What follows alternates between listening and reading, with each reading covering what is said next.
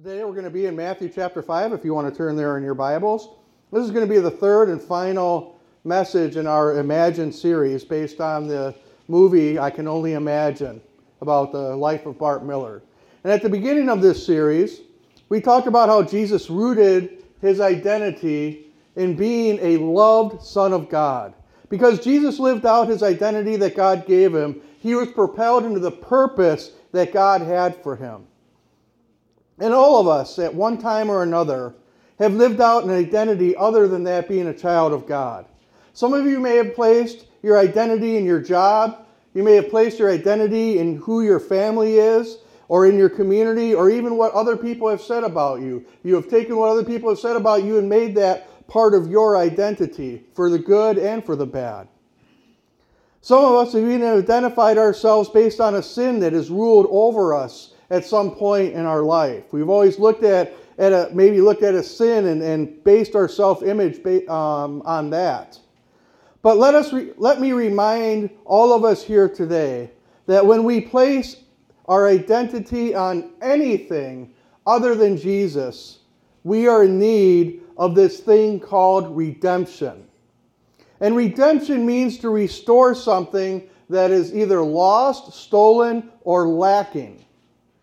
Ephesians chapter 5 verse 1 says, "Follow God's example, therefore, as dearly loved children, and walk in the way of love, just as Christ loved us and gave himself up for us as a fragrant offering and sacrifice to God." You see, the Apostle Paul here shows that Jesus in his humanity was how God intended all of mankind to be like from the beginning. Jesus is the perfect man. He lived the perfect life when he was on this earth. And that's why the Bible calls Jesus the second Adam. The actual prototype of what humanity was supposed to look like was seen in the life and ministry of Jesus when he walked this earth.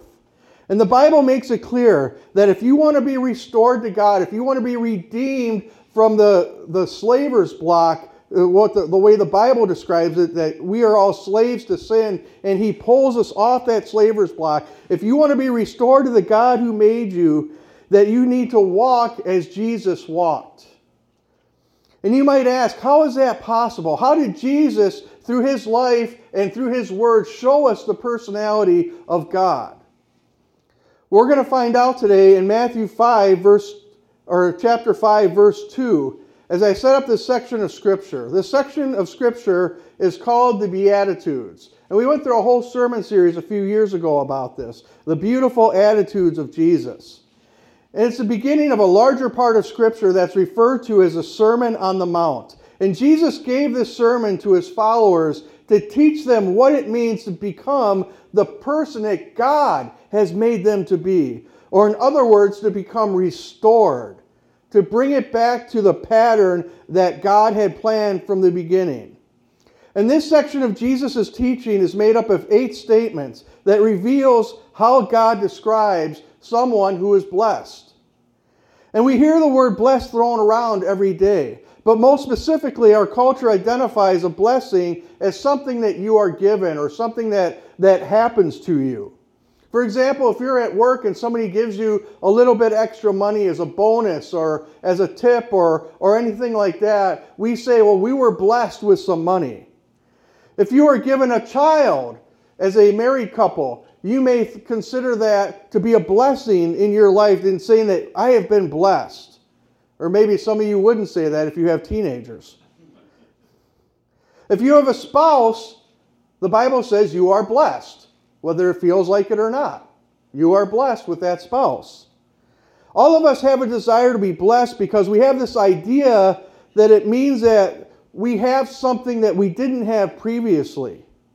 And while that is true, even of what Jesus is about to describe, it doesn't look the same way as we might imagine it in our lives sometimes, what the biblical idea of blessing is. And here's what Jesus says when he describes a blessed person. In Matthew chapter 5, he says, "Blessed are the poor in spirit, for theirs is the kingdom of heaven. Blessed are those who mourn, for they will be comforted. Blessed are the meek, for they will inherit the earth. Blessed are those who hunger and thirst for righteousness, for they will be filled. Blessed are the merciful, for they will be shown mercy. Blessed are the pure in heart, for they will see God. Blessed are the peacemakers, for they will be called the children of God. Blessed are those who are persecuted because of righteousness, for theirs is the kingdom of heaven. Blessed are you when people insult you, persecute you, and say all kinds of false evil about you because of me. Rejoice and be glad, because great is the reward in heaven. For in the same way they persecuted the prophets who were before you. Let's pray. Father God, I ask, Lord, that as we wrap up this series on I Can Only Imagine, that we can see this idea of redemption very clearly in our own lives and see the potential for redemption in the lives of others. Father, this series and your word is not just for us. It is for those who don't know you. So help us to, as we study the Beatitudes and these beautiful attitudes of Jesus this morning, help us to see it, not to only apply it to ourselves, but see the potential to see it applied in others as they surrender their hearts to Jesus. Father God, I ask this in your name. Amen. Now, Matthew 5 talks a lot about being blessed. And this word blessed in the Greek, which is mearchios, literally means to be in an enviable position. It means to be, when people look at you, that they have a sense of envy about your life. It means that you are in a position of incredible favor and grace within your relationship with God. In other words, those who have received this incredible grace of God through salvation are given the enviable position of eternal life. And thus, no matter what else is going on in their life, it doesn't matter if they're living in a cardboard box behind the grocery store, that they are seen as a blessed person because they have this assurance of where they are going when they die. And one of the big ideas that we see in this section of God's Word is that Jesus wanted his disciples then and us now to realize in God's kingdom, a blessing is not something we are necessarily given. It is a state that we live in right now. We live in a state of blessing. And if Jesus is a perfect example of how God intended man to be, the Beatitudes are Jesus' definition of who God intends us to be. Living blessed is simply a result of a life walked in the footsteps of Jesus. You could have nothing material in this life, but if you have Jesus, and because you have Jesus, you're blessed. Amen. If you have lost a loved one in this life, but you have Jesus, and because you have Jesus, you are blessed. You may be persecuted for your faith and overlooked because of your convictions, or mocked by your friends because you choose to believe in Christ, but you have Jesus. And because you have Jesus, you are blessed. And today's message is going to look a little different than the past few weeks. As we walk through these different statements, I want us to explore a few more truths now that we understand what it means to be blessed in the eyes of God. Jesus first starts out by saying, "Blessed are the poor in spirit, for theirs is the kingdom of heaven." And this opening statement by Jesus sets the tone for his entire Sermon on the Mount. If not his entire ministry, his entire message, and his entire life upon this earth. If you do not live with humility before God, you cannot live with mercy toward others. Jesus will further explain this if you continue reading within the Sermon on the Mount. Now, think about this for a moment. When you receive a bill, say that it's over $200 in the mail, that says you have to pay this immediately. Pay this immediately or we're sending you to collections. Pay this immediately or we're going to take you to court. You have to pay this right now. And if you only have $100 in your bank account, there are two things you're immediately aware of. You are aware of what you cannot afford, and you are aware of what you need. And when Jesus gives us the invitation for a lifestyle of being poor in spirit, he is saying that in every day we must approach God being aware of two things. Number one, we must approach God fully aware that we have nothing to offer him. It's not like you can give God something that he doesn't already have. It's not like you are offering God this talent when he's the one that gave it to you in the first place. You have nothing to give to God. We have nothing that will enrich him in any way. And number two, we must approach God fully aware that he has everything we need. There is nothing on this planet that you can come to God saying, God, if I just had this, I would be happy. He says, son, daughter, I already have this for you. I am everything you need. When we begin our day with these two truths, we place ourselves in a position for God to continue redeeming our lives. We no longer are trying to restore ourselves, but we relinquish control so that God can do what God can only do. Then Jesus says, blessed are those who mourn, for they will be comforted. And it's easy to read this and assume that Jesus is simply speaking about mourning and sadness due to some particular circumstance we're going through. However, he is speaking more about an awareness of our condition apart from God. A mourning sinfulness and brokenness, which sadness and circumstances are a result of. And when we mourn our own brokenness and the brokenness of our world, we mourn this not to be crippled by guilt, but to recognize the power of God's grace over our lives and the power that he gives us to be free from this sin. Paul says in 1 Corinthians chapter 4, he says, therefore we do not lose heart. Although outwardly we are wasting away, yet inwardly we are being renewed day by day. Listen to this. For our light and momentary troubles. Some of us feel like our troubles are just overwhelming. It feels like it's just a big blanket over us and we cannot see the sun. But Paul, who was in prison when he wrote this, locked in a musty cell where there was no light, he said, for our light and momentary troubles. Amen. For our light and momentary troubles are achieving for us an eternal glory that far outweighs them all. Listen to his solution. So we fix our eyes not on what is seen, but what is unseen. Since what is seen is temporary. As you look around the room right now, everything you see here is temporary. 1,000 years from now, I seriously doubt this building will be standing. These chairs will be look just as good as they do today, or that I will be here. It's temporary. But what is unseen, God's kingdom, is eternal. Amen. When we mourn, we recognize that God is above it all. And if we lift our eyes to him, we will be comforted. And that means a lot for us today who are grieving loved ones who have gone on to be with the Lord. When I'm working in the ER and I'm treating a sick child, sick children can be some of the most challenging patients that we deal with.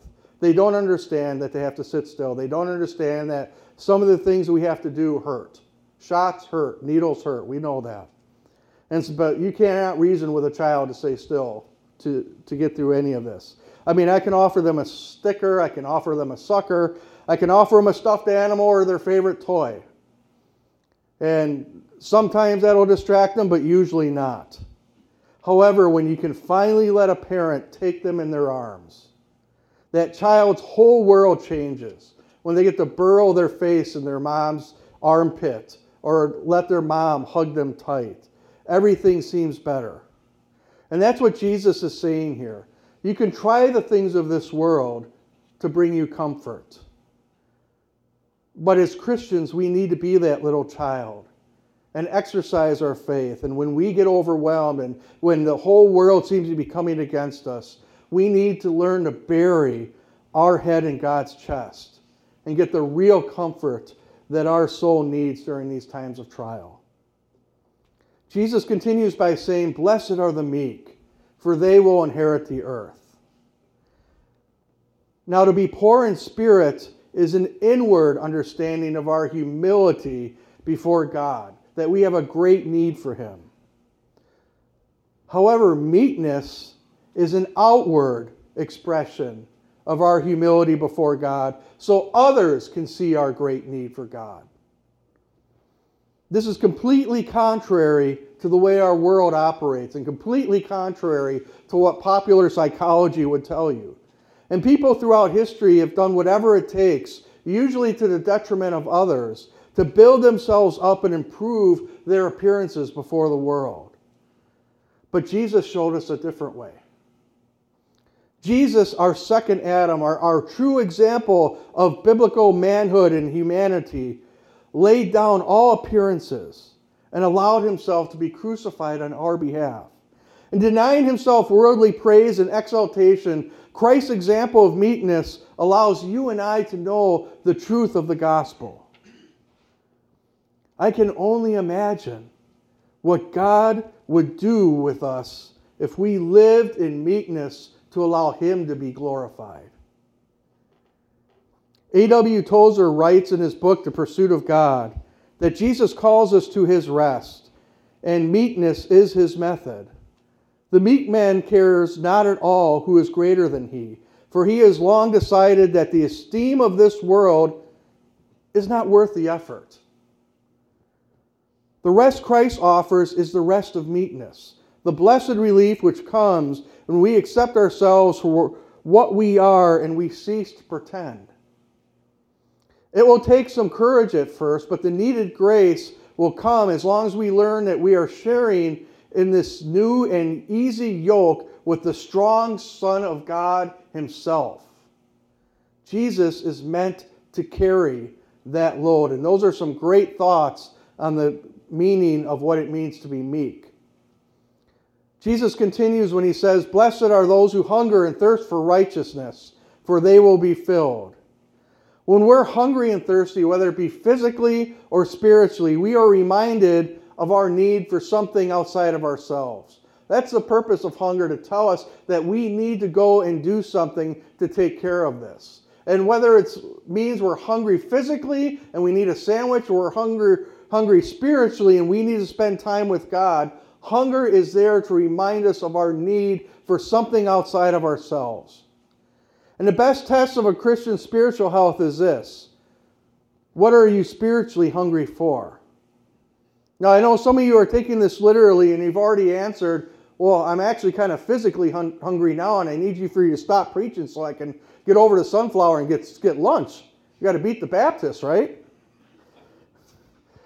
But in all seriousness, what are you hungry for? What do you chase to fulfill yourself? Jesus says, "Blessed are those who hunger and thirst for righteousness." For as we mentioned last week, obedience to God is what we should be hungry for, because then we will be filled. So I would ask you, do you crave a life that pleases God more than anything? Is your whole focus on doing God's will, even if it doesn't match what your hopes and dreams might be? That's a great spiritual test for us to take every day of our lives, especially when we make big decisions. In the next line, Jesus states, "Blessed are the merciful, for they will be shown mercy."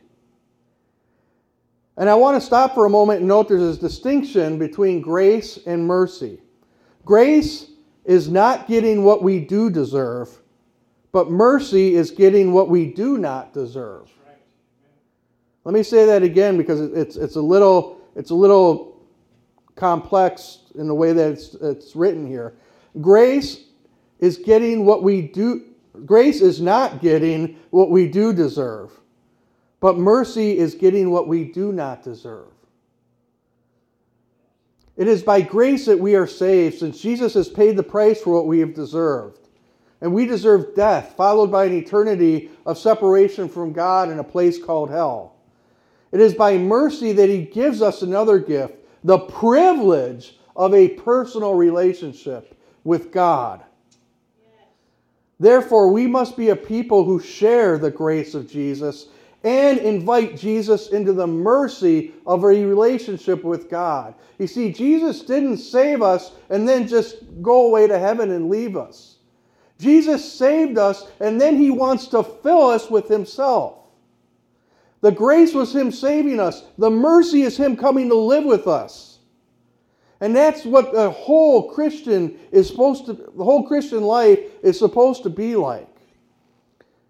Jesus then says, "Blessed are the pure in heart, for they will see God." This is a simple, but it's a very profound statement. Jesus is essentially asking his audience to examine their motives in life. If we're to drill down to the absolute question this statement is asking, it would be this: whose kingdom are you building? Whose life are you living? Whose plans are you working to fulfill? Whose will are you to follow? Are you saying to God, "My will be done," or "Your will be done"? If you can't answer a simple yes, God, it's your will, your kingdom, your plans, your dreams, and I want to see happen, without your answer dying the death of 1,000 equivocations, saying, "Well, yeah, God, I want your will, but," if there's any "but" in there, I challenge you to reorder your thinking away from yourself and back to God. Because when you're in God's will, there's absolute safety. You have all the promises of the Bible ready and willing to be made manifest in your life.